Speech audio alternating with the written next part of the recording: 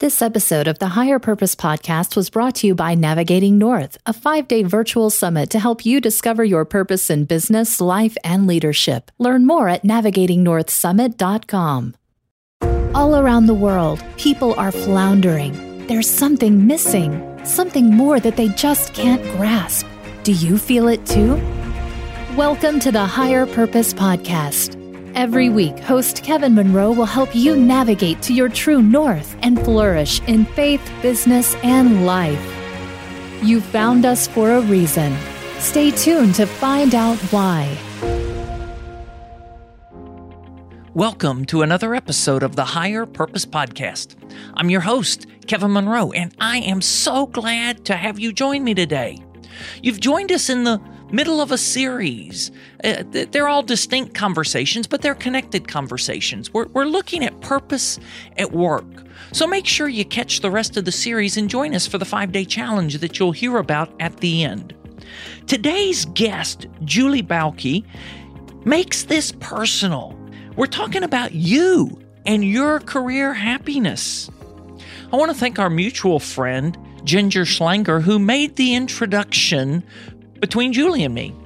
Ginger has become a dear friend to me and an awesome advocate for the Higher Purpose Podcast. So thank you, Ginger. Now let's get to our interview. Julie, I am so excited to talk with you today. Our mutual friend Ginger introduced us. We connected on a call, and that call was so electrifying that I knew I had to invite you to join me on the Higher Purpose Podcast. So thanks for joining. I agree, and I'm excited to be here.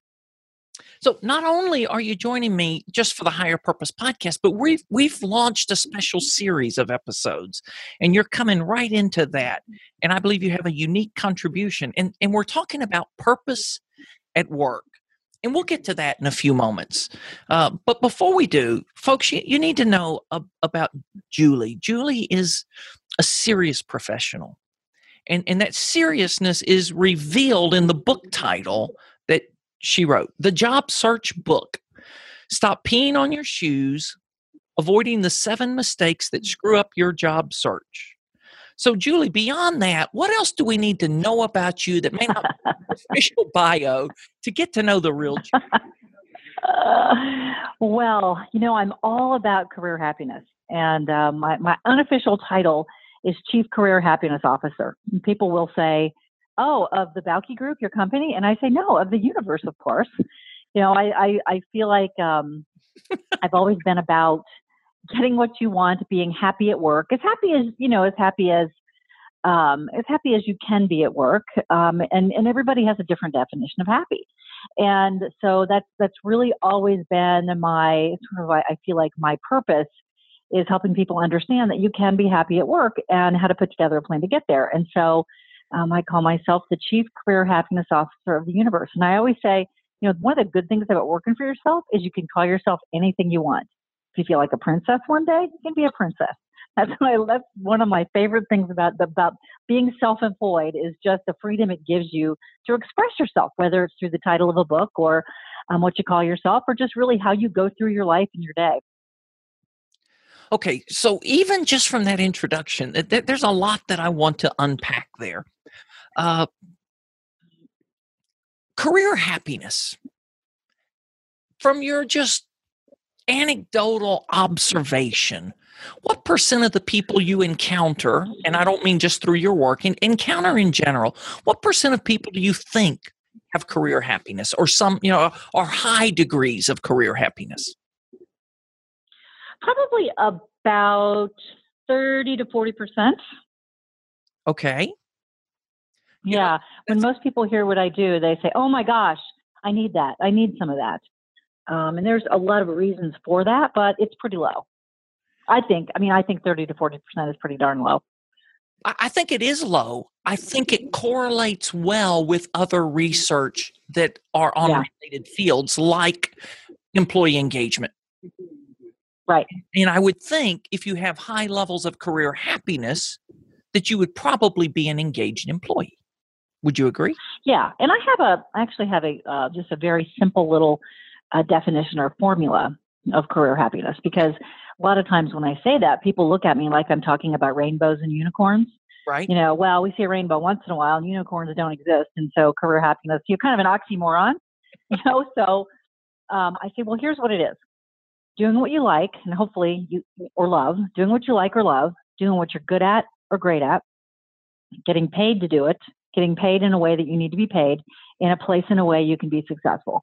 So there's an awful lot to that, but all four of those conditions must exist for you to be career happy. And so when you're managing your career life as well as your home life and everything else in your world, to keep your eye on the ball of career happiness and keeping all four of those conditions, sort of monitoring those four conditions to make sure that you're as career happy as you can be.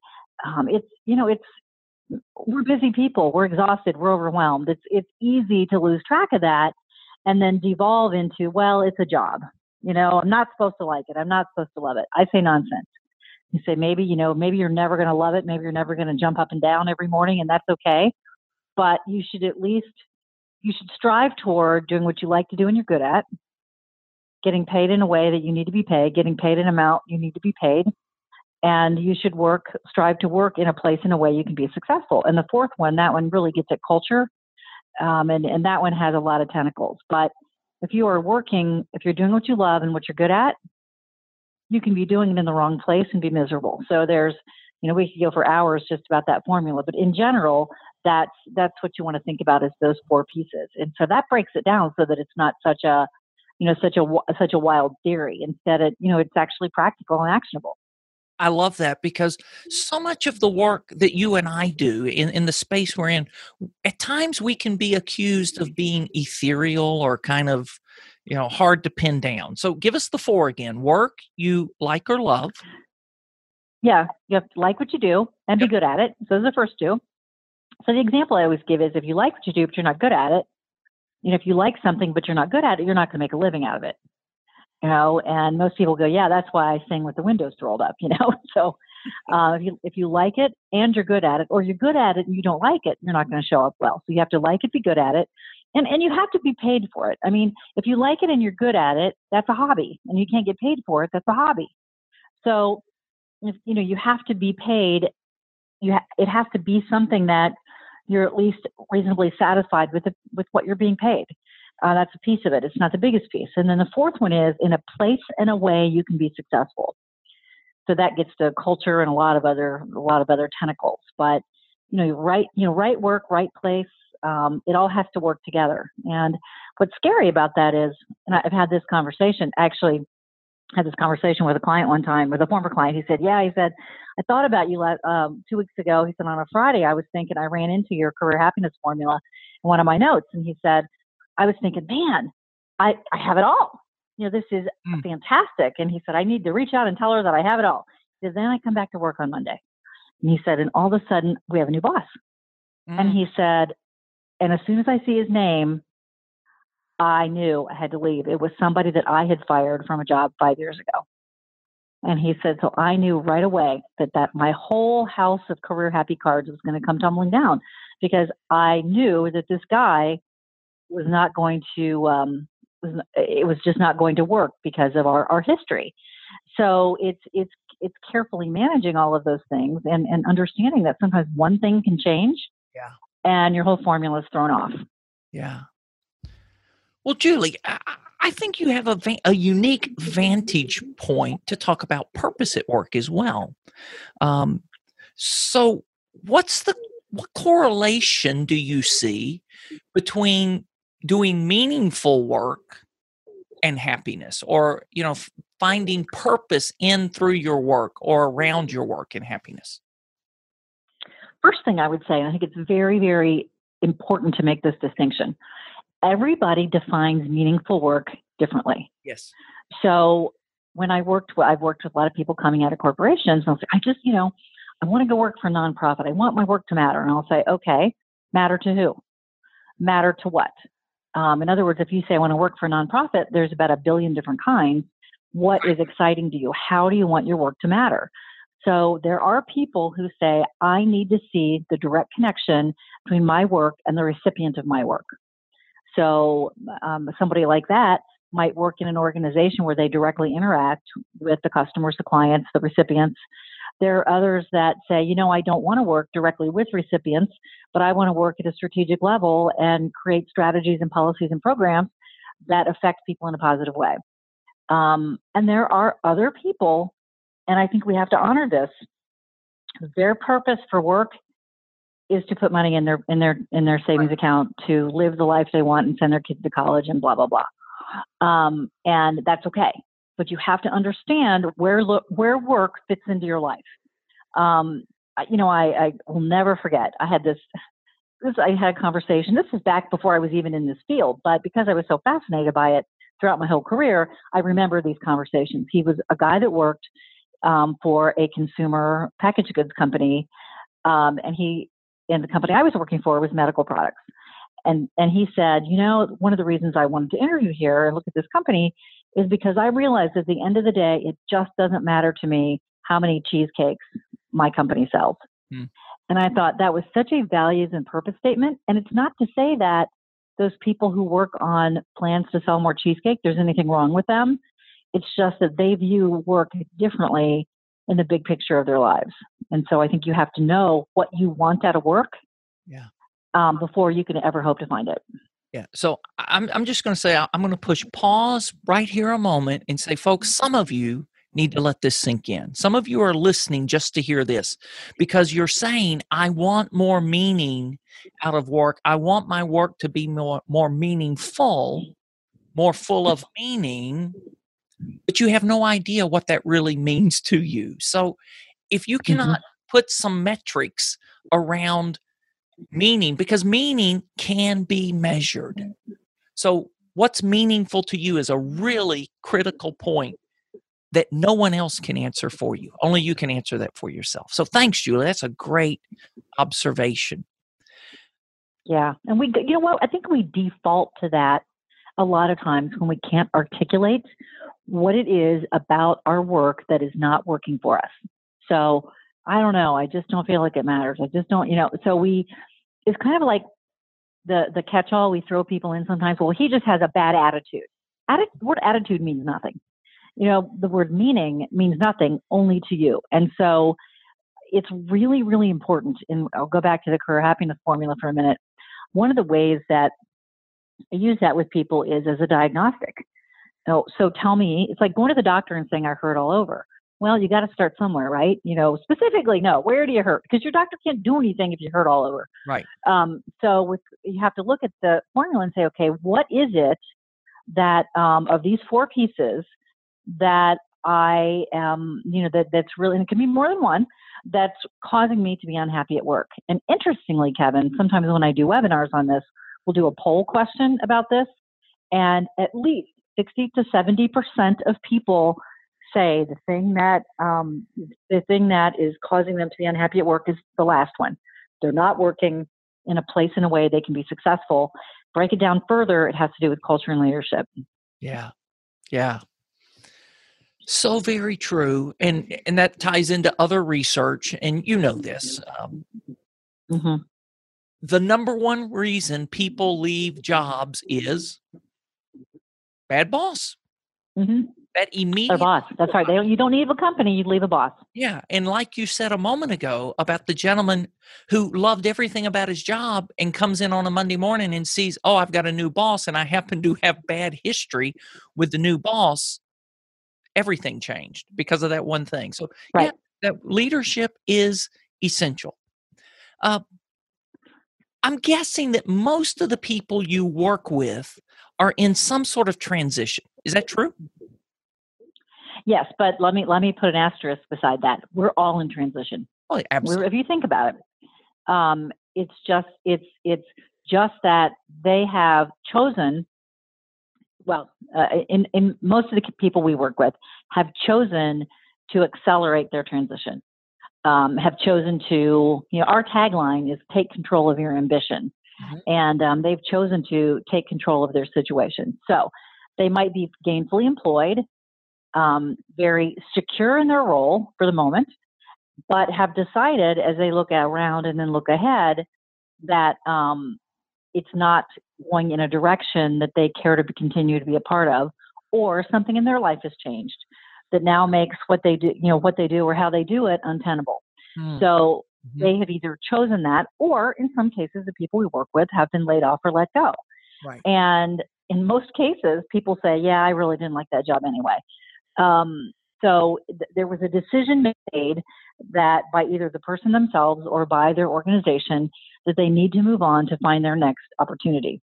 And even though we know very few of us, if any, are in the job we're going to be in when we're 65, in this case, they're recognizing some signals, some writing on the wall, some red flags, or some very direct feedback, either from home or work, saying, this job's not working for you anymore, and again, it could be internally driven, it could be externally driven, but they are moving toward actively taking on a transition. Yes. So that was a very long answer to a yes or no question. Well, that's okay. That's what consultant and coaching type people do. Well, there's a footnote here. In a recent conversation I had with Paul Sohn, who wrote a book, Quarter Life Calling, talking about the crisis he had in his 20s and how many people now are having that, what used to be a midlife crisis at a quarter life crisis in their 20s. And it's a question or a conversation I have with a lot of people. Once you get in touch with your purpose, what are the changes you made? And for Paul, one of those first changes was what you said. The path he was on wasn't leading to where he wanted to go. I had that same crisis in my life, following a path, and then all of a sudden realizing, wow, this isn't going where I want to go. So how do you help people navigate that and figure out, do more of the people that come to you know where they want to go, or they just know they're not on the path they want to be on? Yes, the last one. That's much more like it. Because I was going to say to you, well, lucky for you, you knew where you wanted to go, and you could look at your path and you could say, okay, this isn't getting me there. What I hear generally is some version of, I don't know what I want to do, but I know it's not this. Okay. Right. Or my least favorite, I still don't know what I want to be when I grow up, which I have no patience for. Because I always want to say, you know what, unless you're 19 or 20, you're grown up, and so the career fairy isn't coming. So you have to figure this out yourself. And so you're right. It is much more of a, Julie, you need to looking around. And you need to repeat that. I hate to interrupt you, but you need to repeat that again. Which part about, I still don't know what I'm be when I grow up? Yeah. And the career fairy.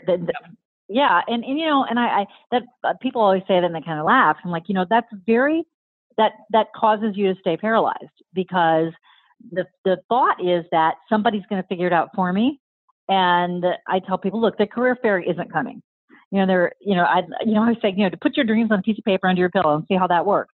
You have to take action. But the problem is we don't know how. First of all, we don't know how to figure out what we want. And I think a lot of times we overwhelm ourselves because we think we have to have this big plan and we have to have the rest of our career figured out. And no, there's too many things in your life that are going to hit you, that are going to change you. So many experiences you want to have, that you're going to have, chosen or not, that are going to define the steps of your career. And so I think it's important to think about, especially if you're younger, to think about here's a simple question I ask my clients. What do you want more of? What do you want less of? What do you never want again? And that's a really, really easy question. It's a simple question. Those aren't easy answers. 3-part question. What do you want more of? More of. What do you want less of? And what do you never want again? And apply it to your job. Look at your job you have, if you don't like it, and say, this job doesn't have enough of this. This job has too much of this. So you might say, I want more contact with our customers. I want more contact with direct users of our product or service. I want less paperwork, less, focus on the technology side of the world, less travel, whatever it is.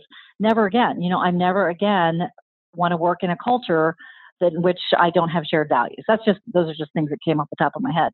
So when you start to really think about that, it's easy to say, okay, so now I'm going to look for something that fits this criteria I've just set out.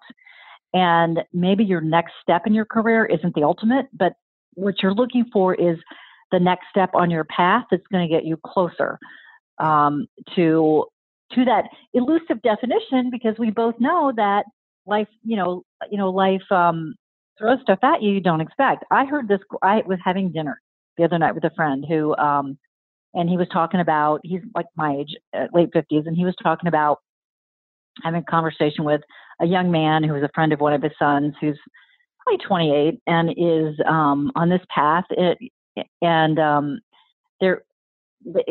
They were talking about religion, and this young man is very sure that he has all the answers. And my friend said to him, and this is so profound, I have to remember. My friend said to him, he goes, "Yeah, I remember being your age." He said, I was convinced I had all the answers too. He goes, but the problem was I hadn't heard all the questions yet. Yeah. And I thought, oh my God, I love that. And it's the same with our careers. You don't know what you don't know yet. And so it's about being open and being focused but flexible, and just keep going toward more of what you want, and say no to things that offer you too much of what you don't want, and just have confidence in your ability to find those things, because when you find those things, you're going to shine and other doors are going to open. Okay. I got stuck on something there in a good way, Julie. I got stuck on something there. And all of a sudden I hear my mind or feel my mind going somewhere else. Let's talk about the power to say yes and the power to say no for just a moment. Mm-hmm. That manifesting in career, because I see people saying yes too easily. And then all of a sudden, when the big yes comes along, they don't have any room because they already committed everything. Right. Every yes is a no to something else. So talk about the yes and the no in career. Well, it has to start with self-awareness. Yeah. So if someone comes to you and says, "Kevin, I got this project for you to take on, this is such a great opportunity for you," I think the first thing you have to ask yourself is, well, we go right back to the career happiness formula, right? Am I going to like doing this? Am I going to be good at it? Of course, the pay and all that matters too. But I think when an opportunity comes your way, whether internally or externally, and sometimes we don't have the power to say no, I understand that. But to look at something, a project that someone asks you to take on, or an opportunity that you choose to pursue or not, can I hit it out of the park? Am I going to be good at it? Am I confident that how I'm going to show up and my performance on this I'm going to shine, and I'm going to then attract more of it to me? Or am I saying yes because I don't want to hurt somebody's feelings, or because I'm scared I won't find something else? So there's something about the self-awareness and the confidence to say to somebody, man, I really appreciate you thinking of me, but I don't think this is in my sweet spot, or this is not really what I'm trying to do more of. Let me suggest that you talk to this person. First of all, that's really, really attractive, because your person who asked you to do it wants somebody who's going to hit it out of the park. Mm-hmm. And if you're saying up front, that's not me, but I know who is going to hit it out of the park for you, that's what they want. Yeah. But there's this professional, I call it's self-awareness, it's confidence, but it's also professional maturity. You're not good at everything. Right. Sorry. And to be able to say, I'm good at these things, but if you want these things done, you need to talk to someone else. It's freedom. It feels great to say it. And you ensure, or you greatly increase the chances that you're going to create career happiness for yourself, because you have a framework within which to say yes or no. Mm-hmm. Okay. Going a little different direction for a moment. From the research I've done, our previous conversation, the people you work with have been successful, have had some degree of success, correct? Yes. Does that always correlate with being fulfilled? No. First of all, I have the definition of success. So Yeah, I have to Sure. ask that, Julie, because there is such a myth of so many people that if I can just be more successful or that next rung on the ladder, then I'll be fulfilled. But you've worked with Right. people that are way Yeah. up the ladder, lots of success, and they're still looking for something else. So unpack that for us. Well, and I think what's hard, we define success generally as like money and title. And a lot of those folks they're as miserable as everybody else, sometimes more so. And I would even say that sometimes those folks are, they are feeling it's harder for them because they are trapped in a lifestyle or an ideal or they are so, um, they are people who people are aware of, people admire their success. They live in a big house or they do a lot of really fun things and they've got a lifestyle that makes them look successful to others. It is very hard to walk away from that. Right. I had a client once who was a chief financial officer level guy, absolutely hated it.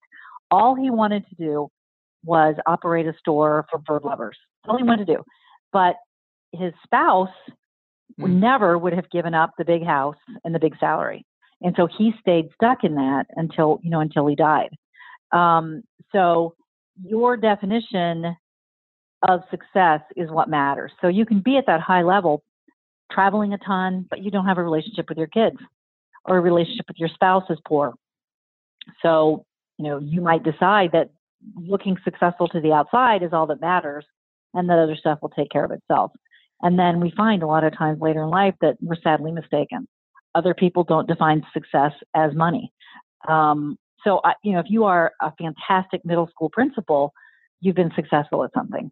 In other words, you have the DNA and you're willing to do the hard work to be successful. It doesn't really matter. Aren't people who are good at what they do and who love what they do, they're attractive and exciting to be around because they've got an overall energy that emanates.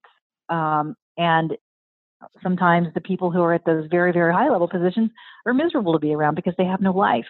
And so we can get carried away by the tidal wave of climbing the ladder.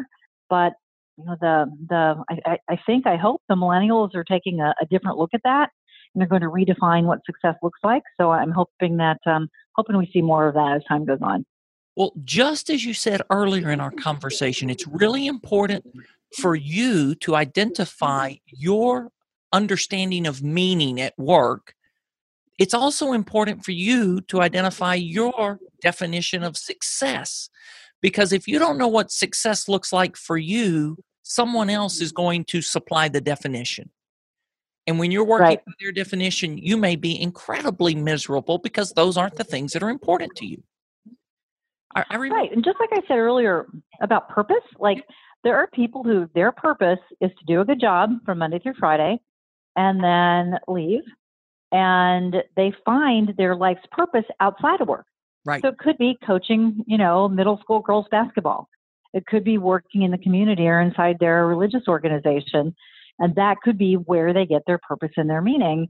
And in their portfolio of life, their work, the paycheck is just a means toward that end. Okay. So in our earlier conversation, you mentioned the framework you use. As I recall, it's think, plan, execute. And I believe a lot of what we're talking about kind of falls into that thinking phase at this point. Will you walk us through the phases of your framework? And did I get it right? Think, plan, execute? You did. TPE. Yeah. Yeah. The think part, that's when you think about a job search or a career change or a job change or somehow a pivot in your career. There is a temptation. What happens is we aren't very good at kind of assessing. A lot of times we ignore the flags that come along the way. We get a boss that doesn't seem to include us in things. Things are going on that we think, oh, it'll get better, it'll get better. And a lot of times we don't act until it's so miserable that we can hardly get up in the morning. So most people left to their own devices in the think, plan, execute model start with execute, and they execute poorly, poorly, poorly, because all they're doing is going out and answering ads on job boards and connecting with anybody who will connect with them and hoping for the best. It's sort of like job search junk mail.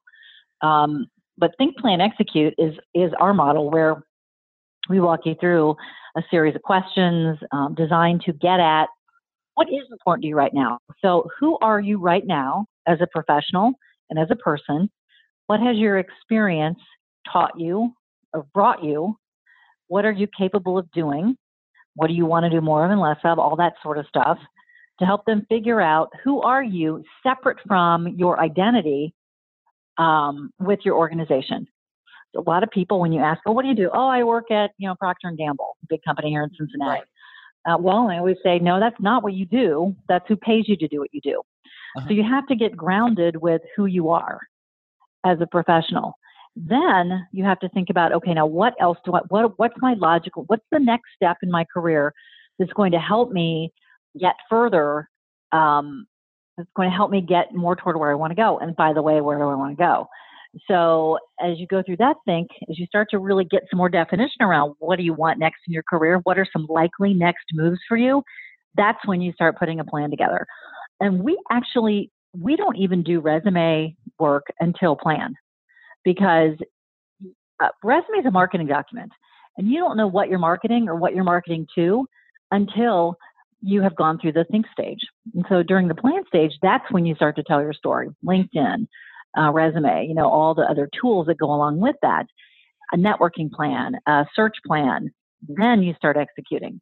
And it really is a very simple model, but it's interesting how if you ever managed a project at work, it's the same thing. You have to think of, what am I trying to accomplish?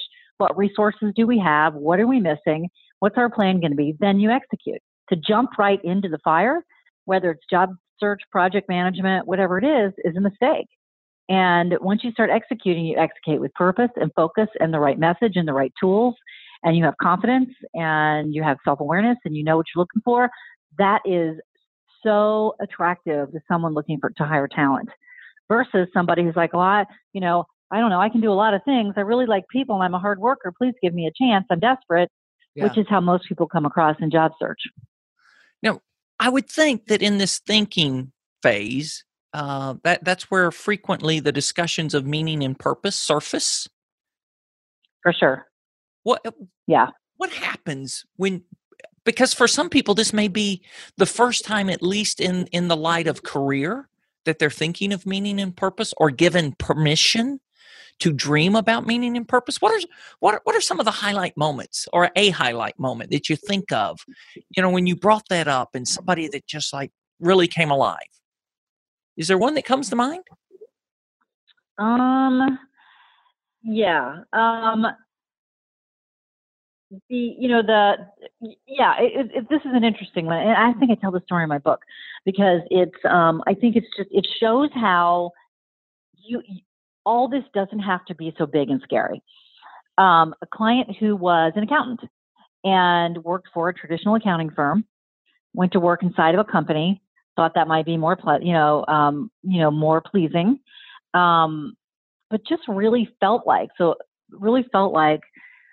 she was one of those rare kind of left brain, right brain people who was very good in accounting, but loved art and beauty and just nature, and really had that side, and just felt like working in an accounting firm and then at a company that was I think a manufacturing company. She really felt kind of blah, kind of dead inside, kind of like her work it really just didn't have any meaning. She was just showing up and checking the boxes off. Well, she ended up going to work at an art museum in accounting. So she was still doing the same work, but she was still doing it in a different place. And so she felt like she was still utilizing her skills and getting paid decently, but she was doing it more toward her purpose, which was to bring more beauty to the world. Yeah.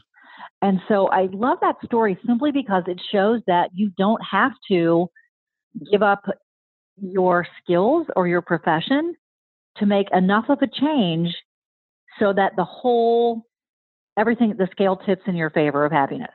So not only does she get to walk in beauty, during the day at work, but what she's doing advances something she cares very much about. Love it. Because we think sometimes that we have to make such a big change that, oh, I can't do that. How would I ever do that? No one would ever hire me to do that. And it's the number of people who've actually thrown the baby in the bathwater out and started over, those are very hard to come up with because very few people actually do that. And so it's not an all or nothing sort of thing, which I think a lot of people get really stuck on that. Before our time runs out, there's a conversation that and you alluded to a concept a few moments ago around energy. And you've given me permission to have this deeply personal conversation. Thank you for that, Julie. You and I are people of high energy. And in our earlier conversation, we kind of went down this bunny trail that it's easy to think that people who are positive and people who have high energy in life have a very easy life, that they are positive and energetic because life's never rained on their parade, and they've just kind of gone through life immune to all of that. But you in your journey, you've gone through some really difficult times in recent months. Would you share that part of your journey and how you found grace and strength that I believe will be a source of hope to others? Yeah. And first of all, you're right. I think everybody has a level of energy in the world, and they approach the world in a different way and in different ways from each other. And there's no right or wrong way. And I think we don't. And so I think a lot of times you're right. People look at you and say, well, you've got it all. What do you have to be sad or upset about? Or, but I lost my husband 9 months ago, and it was unexpected. He was healthy and fit, and it was from a complication from surgery. It wasn't routine surgery, but it wasn't a big complex surgery either. It was a little something that happened that caused a germ to get into his blood, and he died of sepsis. And so, yeah, entirely unexpected. And it was interesting to see how people react to that. I remember that at the visitation, and there were so many people there. I mean, I know so many people, and he grew up here, and so many people came. And it's exhausting. You talk to anybody who goes through that, it's exhausting. And people were like, oh my gosh, you're so positive and upbeat. And, my focus was on all these people that came to, pay their respects. And I was just so appreciative that they came, and I wanted to have a smile on my face, and I wanted to, I didn't want to be standing there, sobbing. And so I discovered through this whole process, not just the immediate event and everything that happened after that, was that, when we have something like this that happens, we really don't know how we're going to react. And I think a lot of people put how they think they would react or how they have reacted in a similar situation onto you as the right way to be. And so for me, I have been, the option of sitting around moping never crossed my mind. And in fact, I think if I decided that was how I had to be, I think, I just don't think I even know, I promise, I don't think I know how to sit around and mope. And so, I've just got into action and did what I needed to do. We had moved out into a house out in the country. We had lived in it for less than a year, but it wasn't something I wanted to live in on my own. So immediately put it on the market and moved to a different part of town that felt more like me and what the next phase of my life was going to be. The kids are grown and live in big different cities. So I didn't have to consider those sort of things. But I thought, I think for me, my mindset, if I could characterize it, was, wow, I have now, we hear the phrases, life's too short, life is for the living, you never know what's around the corner, all those sort of things. But when you go through something like that, it becomes very meaningful. And then you have to decide what you're going to do with those platitudes. Are you going to embrace them, or are you going to say, that's just a load for somebody else? And I just naturally, I didn't make an active choice. It's just kind of who I am. Right. That I just said, okay, this sucks. Life's dealt me a blow. It's certainly not what I would have chosen, but we don't get to choose. And what I do get to decide, though, is how I'm going to be in the world and how I'm going to move forward. And so I just started to move forward. And it's just caused me to, and I was never a sweat the small stuff person, but even more so, like, wow, that is such not a big deal, people. And then on top of that, my mom is in an assisted living facility. When I go to visit her, you walk through the lobby where, all the people are sitting there and, suffering from various states of issues. And I think, between here and there, it creeps up on you every day. You don't just wake up and you're sitting dozing in a nursing home. And so I've decided that I don't know what's around the corner. And so life is way too short to be miserable. And it's how I've always been and how I'm choosing to be. And I'm trying to put more of that in the world with everything that I do. And I think, I've embraced the fact that maybe I can be a role model for people who are in these kind of situations. And so, yeah, I mean, life is good. I still think so. I thought so 9 months ago. I thought so 6 months ago. It's just how I'm choosing to be in the world. And we do have a choice. And I think we forget that a lot of times. Yeah. Julie, thanks so much for sharing that. And as I was listening to you talk, I was just suddenly aware that while so much of your professional life has been helping people get unstuck in their careers, you now have an opportunity to help people get unstuck from difficult situations personally as well. So yes. What's the hope that you could offer someone, the person listening, who's feeling stuck in whatever situation that is, whether it's a career situation or some other kind of personal tragic situation? What's the hope that it will get better or that it can be better? Doing for others is one of the best things you can do to feel better about yourself. Yeah. And the thing is, you don't have to do it all at once. I think people think I've got to make this sweeping change. And what are the small things you can do? So even going back to what do you want more of and less of and never again? For me, it was like I knew it automatically. I wanted more time with my friends. I wanted to focus on those relationships. So the first thing I did, and I was able to do this, and I understand that's not everybody's situation, but I started traveling. Starting in January, I started visiting friends who I'd lost touch with and re-energizing those friendships. And, so I recommitted myself to those friendships, which some of them, had let sort of, die off a little bit. And so I asked myself, who are the people who are most important to me and who I want to be around the most? And I want to make sure that relationship doesn't die. I had to make the effort. Okay. So that's another point, I think that when you have something in your life, you always hear about people who are like, oh, we'll have you over, we'll do this, we'll do that. Well, most people don't do it. Right. And so instead of sitting at home feeling bad about it, I think you've got to say, hey, remember back in November, December, we talked about getting together. Let's do that. My schedule's cleared up. I've been traveling a ton, but I'm back home and I really would love to get together.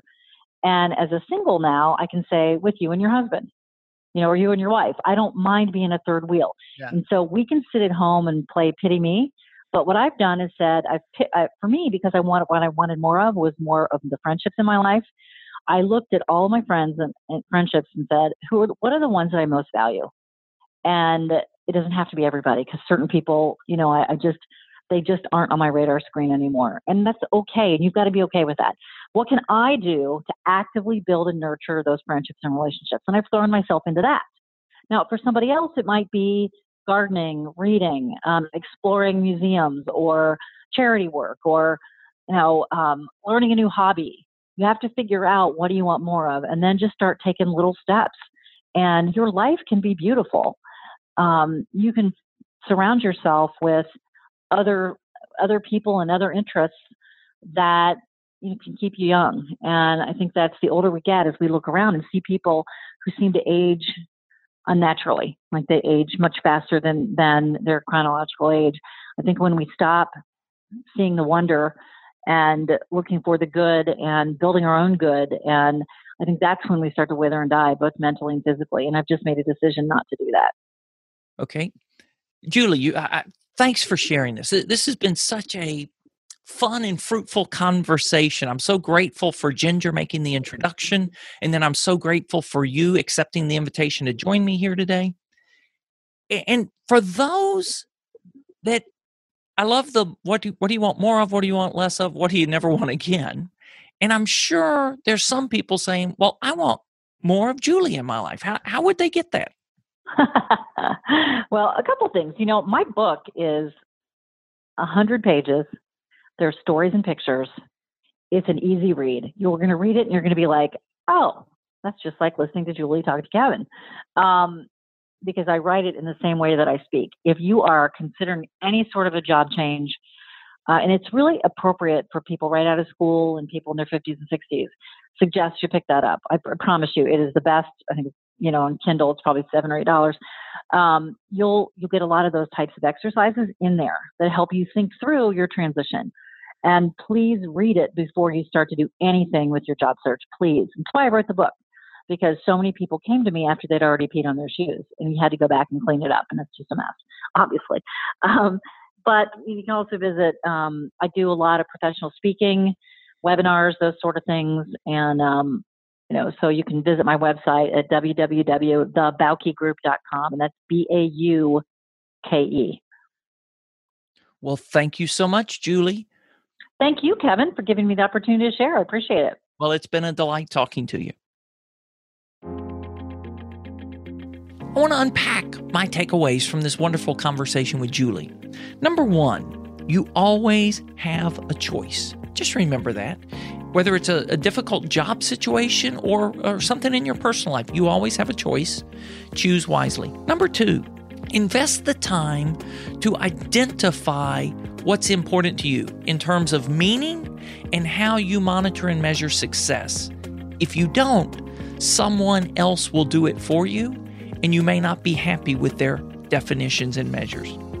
Number three, this whole idea of self-awareness and being aware of how you are showing up and how are you presenting yourself to the world, your energy to the world. Be the you that you were created to be.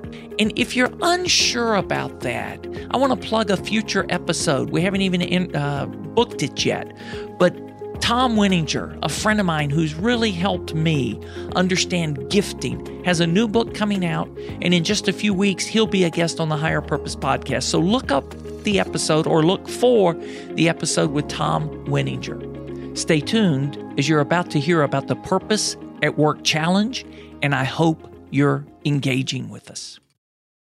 If you feel like you don't have purpose at work or you want to clarify your purpose at work, we have a free 5-day email course you can take with daily challenges and action steps to help bring the meaning you are meant to have in your everyday life. Go to kevinmonroe.com/workpurpose.